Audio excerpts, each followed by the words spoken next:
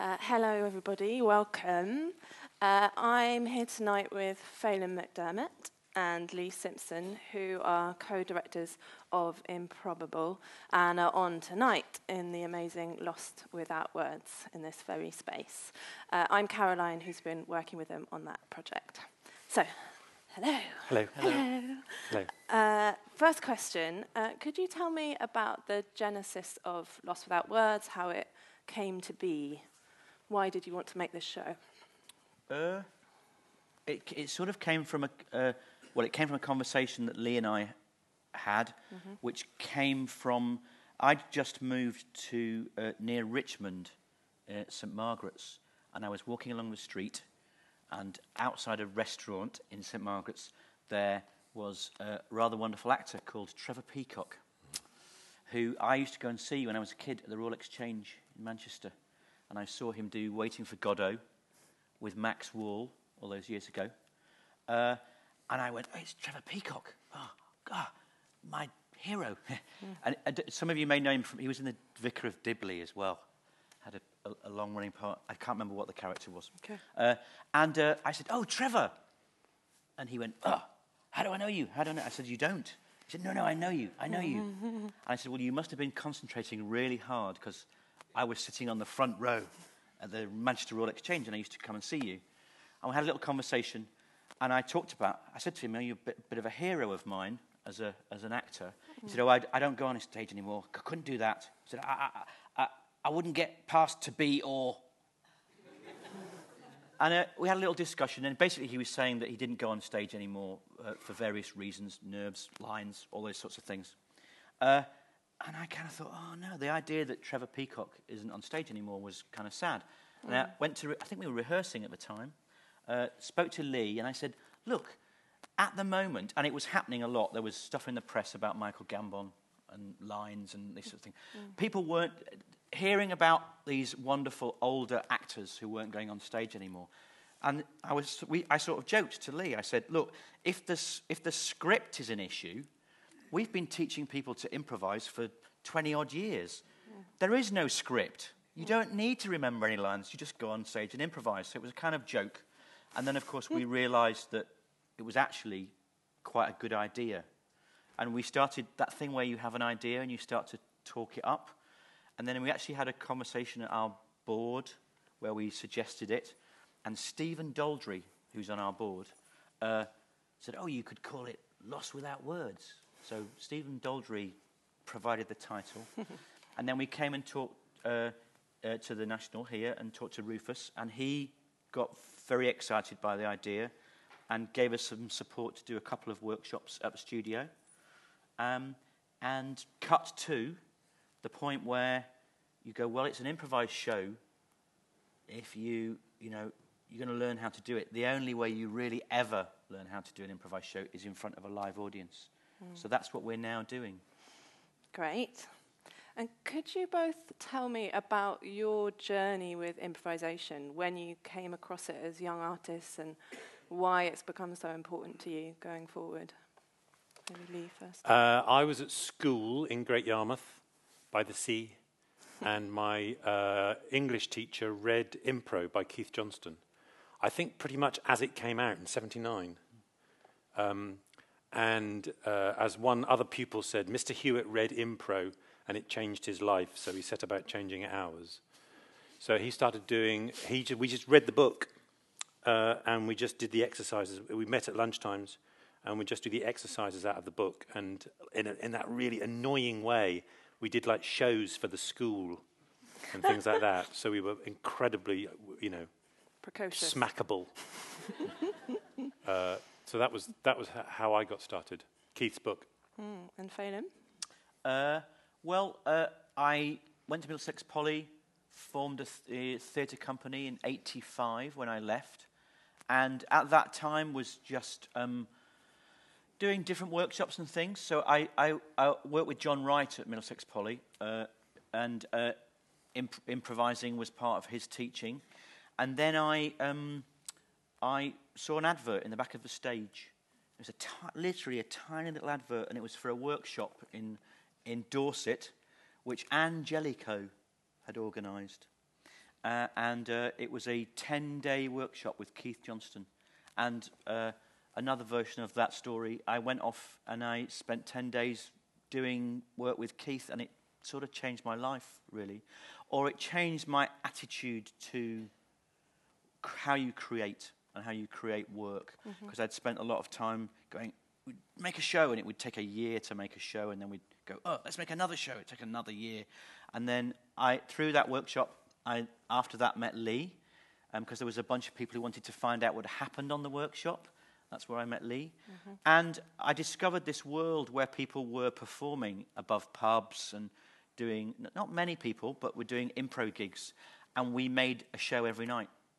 And it sort of changed the attitude about perfection that I had, and the kind of engineering attitude to how you make a show. And it became a much more playful process, and mistakes and failure as things to be celebrated as part of a creative process in improvisation became part of my practice. Keith Johnston's obviously a very important person for both of you and for impro at large. Lee, you talked in rehearsals about impro and censorship, and you told a nice story about how Keith got around the Lord Chamberlain. Would you share that with us? Yes, I mean, younger people might not understand that until, was it 1967 or 1968? 68, yes. 1968, everything that appeared on the public stage in Britain had to be sort of passed by the Lord Chamberlain. He had to read it all. And he would censor stuff, you know, for language or content or whatever. So improvisation was illegal. Right. Literally illegal. You were not allowed to go onto a stage where an audience had paid money and make it up. Such was the state of freedom of speech in this great country of ours. And so when Keith started all this in the kind of late 50s. He was at the beginning of the Royal Court in 1956. He began as a play reader when the Royal Court was established in 1956, and very quickly became one of the people leading the Royal Court when there were 3 people leading the Royal Court in the late 50s, early 60s, and so on. And he started a thing called the Writers' Group, which, with delicious irony, is what improvisation in the UK came from, the Writers' Group. And it came from the Royal Court, the Writers' Theatre.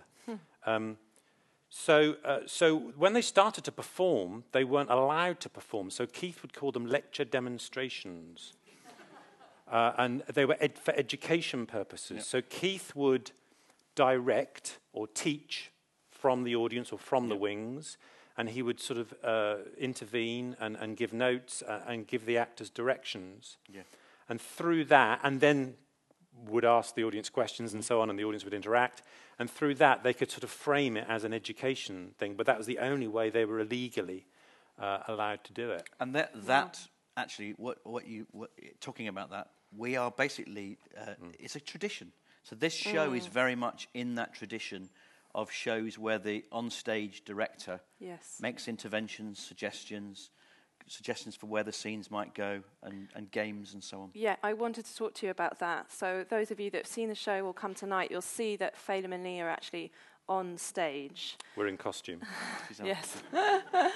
Blue palette. And could you talk to me about what that tradition is then? Words such as side coaching have come up in rehearsals. And whether you were expecting to be on stage and how it's been, that role has come about and how that feels. So side coaching is an American term, which comes from Viola Spolin. So there's kind of like these parallel histories of improvisation. There's a kind of UK history and an American history. And like washing machines and remote controls for televisions, the Americans had it first. And that came from a woman called Viola Spolin. So guess what? Improvisation, as we understand it in the modern world, was invented by a woman, which is not often talked about by the men who do improvisation. And her interest was actually, so the whole theatre games, the whole theory of theatre games and the practice of theatre games as well came from Viola Spolin. She's an amazing woman. And her interest was working with immigrant children in Chicago in the 20s, 30s, and 40s. I mean, a long time ago. And she used theatre games to help them kind of integrate and to help their communication skills and to help their confidence and all that sort of stuff. And she invented hundreds, if not thousands, of theatre games, and she would side coach. So when you read her book or her notes, there's description of the game, how to play the game, and then examples of how to side coach. So she would be side coaching and instructing from the side. And then completely independently, because I don't think Keith was particularly aware of Viola when he started at the Royal Court, these lecture demonstrations, Keith would do exactly the same thing, and still does to this day, given half the chance. Yeah. Go to a Keith workshop, and Keith is basically in the scene with you from out front, feeding things in. And so those two great, the two great kind of progenitors of this form, both in their own ways, that's how they kind of communicate with their performers. That tradition that came from Viola Spolin led to her son, Paul Sills, forming a company called Story Theatre, I think they were called. And they created a form called Story Theatre where they retold fairy tales, improvisation, but also led into Second City. So there's a big tradition in America of improvisation being something that's quite, in a way, quite highly valued, because a lot of those people became improvisational performers, but then movie stars and well-known figures. So it's kind of those two routes are quite interesting. How they've kind of in parallel kind of formed different kind of lineages, I suppose. Yeah. Well, let's talk about our amazing cast. So when you were searching for your cast, what was in your mind? What qualities did you want to find in the performers? We wanted really good actors, and we were very clear that we wanted actors, not comedy performers or variety artists who had started to do a bit of acting. Because I think one might naturally think, oh, well, let's find some people who've got a bit of improvisation in their background. Or so there are sort of, there are often comedians or variety performers, when they get a bit older, actually often switch to acting and are brilliant at it. But our interest was, maybe sort of kicked off by the Trevor Peacock thing, our interest was very much, let's find people who've spent their lives acting. And that was partly because it wasn't just, the genesis of the project was not just about bringing these actors back on stage, back to their home, but bringing to improvisation something that you don't often get in improvisation, which is really good acting. Because you just don't. Because the two disciplines are a little bit separated. Okay. So we were really interested in what people who had spent their lives giving life to other people's words would bring to the world of improvisation. But of course, because of the work that we've done, and because of the generation that we are, we don't have particularly strong relationships with that part of theatre. Because we sort of move about slowly in low light, waggling bits of paper and call it art, sort of thing, rather than doing, plays. Yeah. So Shakespeare and Ibsen and all that, and Chekhov and their stuff. Okay. So that's why being in touch with the National, that's really why we got in touch with the National, because they do have those relationships. They know a few. So it was the National Theatre casting department here, who were really fantastic, who put us in touch with people that they knew, they had worked with. And then you were away. I was away, so Lee met people. I met people, really, and just chatted to them. Had a chat. Had a chat. Generally, and you did it, so you may correct me, but generally our casting process is to try and scare people away. Partly because, even when we're doing plays, the way that we work involves improvisation. So we feel like we have to be more honest than honest about how we work, so that people really know what the score is. So there's a lot of communication about what it will really be like. So yes, it really will be improvised. And it's interesting because a lot of the conversations were about, will there be a theme that we'll improvise on? Right. Or will there be and we said, no, we'll just find out each night what the scenes are going to be. And we might throw things in, but we'll start from nothing. Wow. So where do you start teaching people who've never improvised before impro? Where did you start? We started it in exactly the same way as we start all our rehearsal processes, with the same improvisation exercises as if we were doing a Shakespeare play or an improvised piece, or a devised piece. So Could you- our starting place was exactly the same. You give us an example of what that might be? So there's an exercise called Word at a Time, which you may see tonight. We may do it tonight, and that goes like this: I Am in this ship which is sailing towards the horizon. yeah. So and you'd go, oh, hang on a minute. You were going to say a word with S. S, and Can you try and say the first word that's there rather than substitute it for what you might think might be a safer word? So what was the word that? Don't know. It began with solar. Yeah. Okay. Maybe. Solar Yeah, horizon. solar horizon. And those games, they're interesting because the impro games generally, they're all the same game. Yeah. And there are certain things that you try and teach about narrative, about trying to stay in the present, about trying to move the story into the present, that you begin to try and communicate. So you don't know what you're going to be improvising, but somehow from improvising again and again, and it's a practice and I still don't know how to do it, you learn how to navigate stories or what might take a story into a kind of hotter area or what might make the action on stage more exciting. So you begin to teach those things. And you begin to teach things like, can you say, when someone says, have you got the bananas? Yes. You say yes. And generally we will say no. And everybody who first learns how to improvise does this. We will tend to say no. And the answer is because that keeps us safer. But if you want to tell stories that take you into trouble, you say yes. And so those are the kind of guidelines that you begin with, which is the same with everybody. You know. I was struck, Phelan, by something you said in rehearsals. You said that without impro, you're not sure that you'd still be making theatre. So what is it about impro that's kept you here with us? Well, there's lots of elements to that. I think I would say it's because on some level I know how to direct a show now. Yep. I still don't know how to improvise, and I still don't know how to create an improvised show. So it's like research that's still alive for me and still excites me. You know, just before coming out here, Lee and I were talking about how the show went last night, what helped, what didn't help. Were we annoying on stage? Was this really help? And so it feels like an ongoing research question that I thought would maybe last, a few years.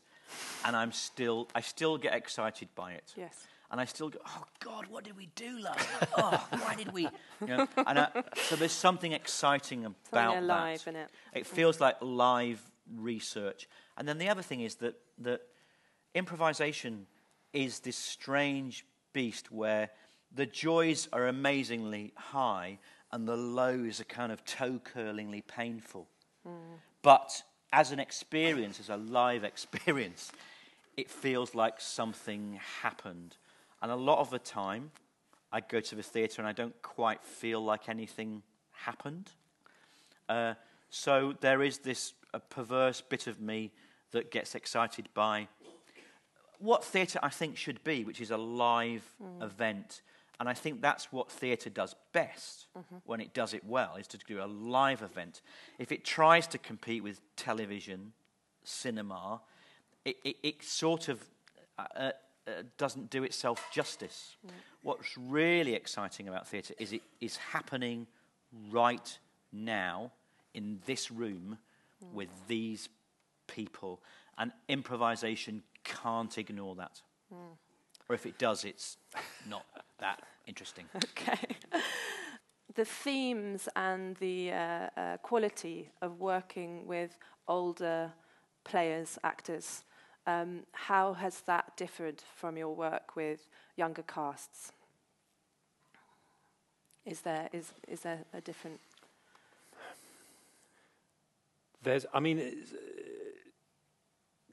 Quite predictably in a way, there's in an improvisation, as Phelan says, it's a practice, and it's there are lots of metaphors and analogies and ways to describe it, but in some ways it's about getting out of your own way. You know, it's that children don't really have a problem improvising. Children tend to have less problem about saying yes, or if they say no, they say it with such ferocity and brilliance that it's sort of yes. And then something happens to us. And one of the things that improvisation is about kind of getting out of your own way. So it's an unlearning process more than a learning process. It's a process about, is it possible to notice your impulses and follow them, to believe in them? So again, that's an unlearning, because the world that we live in is not a world that rewards or supports noticing your impulses and following them. Okay, quite the opposite. So it's an unlearning process. Now, so if you've lived in this world for longer, and if you've existed in making a certain type of theatre for literally 60 years, 60 plus years for our cast, then the amount you've got to unlearn is greater.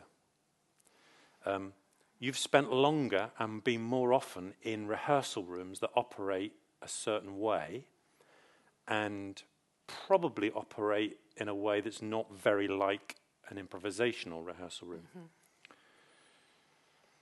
So the kind of, I don't want to call them, but the kind of the challenges, the kind of edifice, the edifice of what needs to be unlearned is steeper and craggier and sort of disappears into the clouds. So it's really exciting to kind of to take on those things and to bring those things in. And Phelim talked about the highs being very high and the lows being very low. And I think with this company, I think that's been even more true. Right. I think for them, their discovery of this, and when they find a moment where it happens for them, their joy is huge. It's sort of bigger than if you're doing it with a bunch of 25-year-olds. At the same time, when they keep hitting something and they can't get past it, their despair and their frustration and the kind of impossibility of ever getting around it is greater. So it's a very rich and sort of tempestuous relationship with it, which is very exciting. You know, it takes you there. I mean, there's something there's a couple of other things. One is that there's been something very joyful about getting this group of elders together and getting them to say yes to something that's a crazy, stupid idea at this point in their lives is very beautiful. Yeah. And so in this exercise of saying, say yes, at one point I reminded them all that they said a great big yes to the gig in the first place. So it's an extraordinary thing just to come on stage. Yeah. And one of the things that one tries to communicate to performers is that sometimes the best scenes are not when people are being clever with their words or being fireworks. It's simply when they turn up and are present. Now, that's true of 25-year-olds. But if this happens with this group of performers, it's like the potential to go deep, Yes. fast, is very, very exciting and present and has a beauty to it. The thing about improvisation is that you can never guarantee that's going to happen. But in this process already, we have seen that happen at certain points. And it's incredibly moving, incredibly touching. And there's something about that yes, which is incredibly life-affirming. So one of the questions we had on our early leaflet before we did the show, what kind of stories will people of this generation tell? And actually, the story is that they're coming on stage at this time of their life, having been in this traditional theatre, and saying yes to that. And that is actually the story. So whatever scenes happen, whether they're crazy madcap scenes like some of them were last night, or whether they're very simple, atmospheric, touching scenes, they are incredibly moving because of the sort of meta or underneath story that's happening there. Wonderful. Okay, I'm going to end it there. Thank you so much, everybody. Thank you, Phelim and Lee.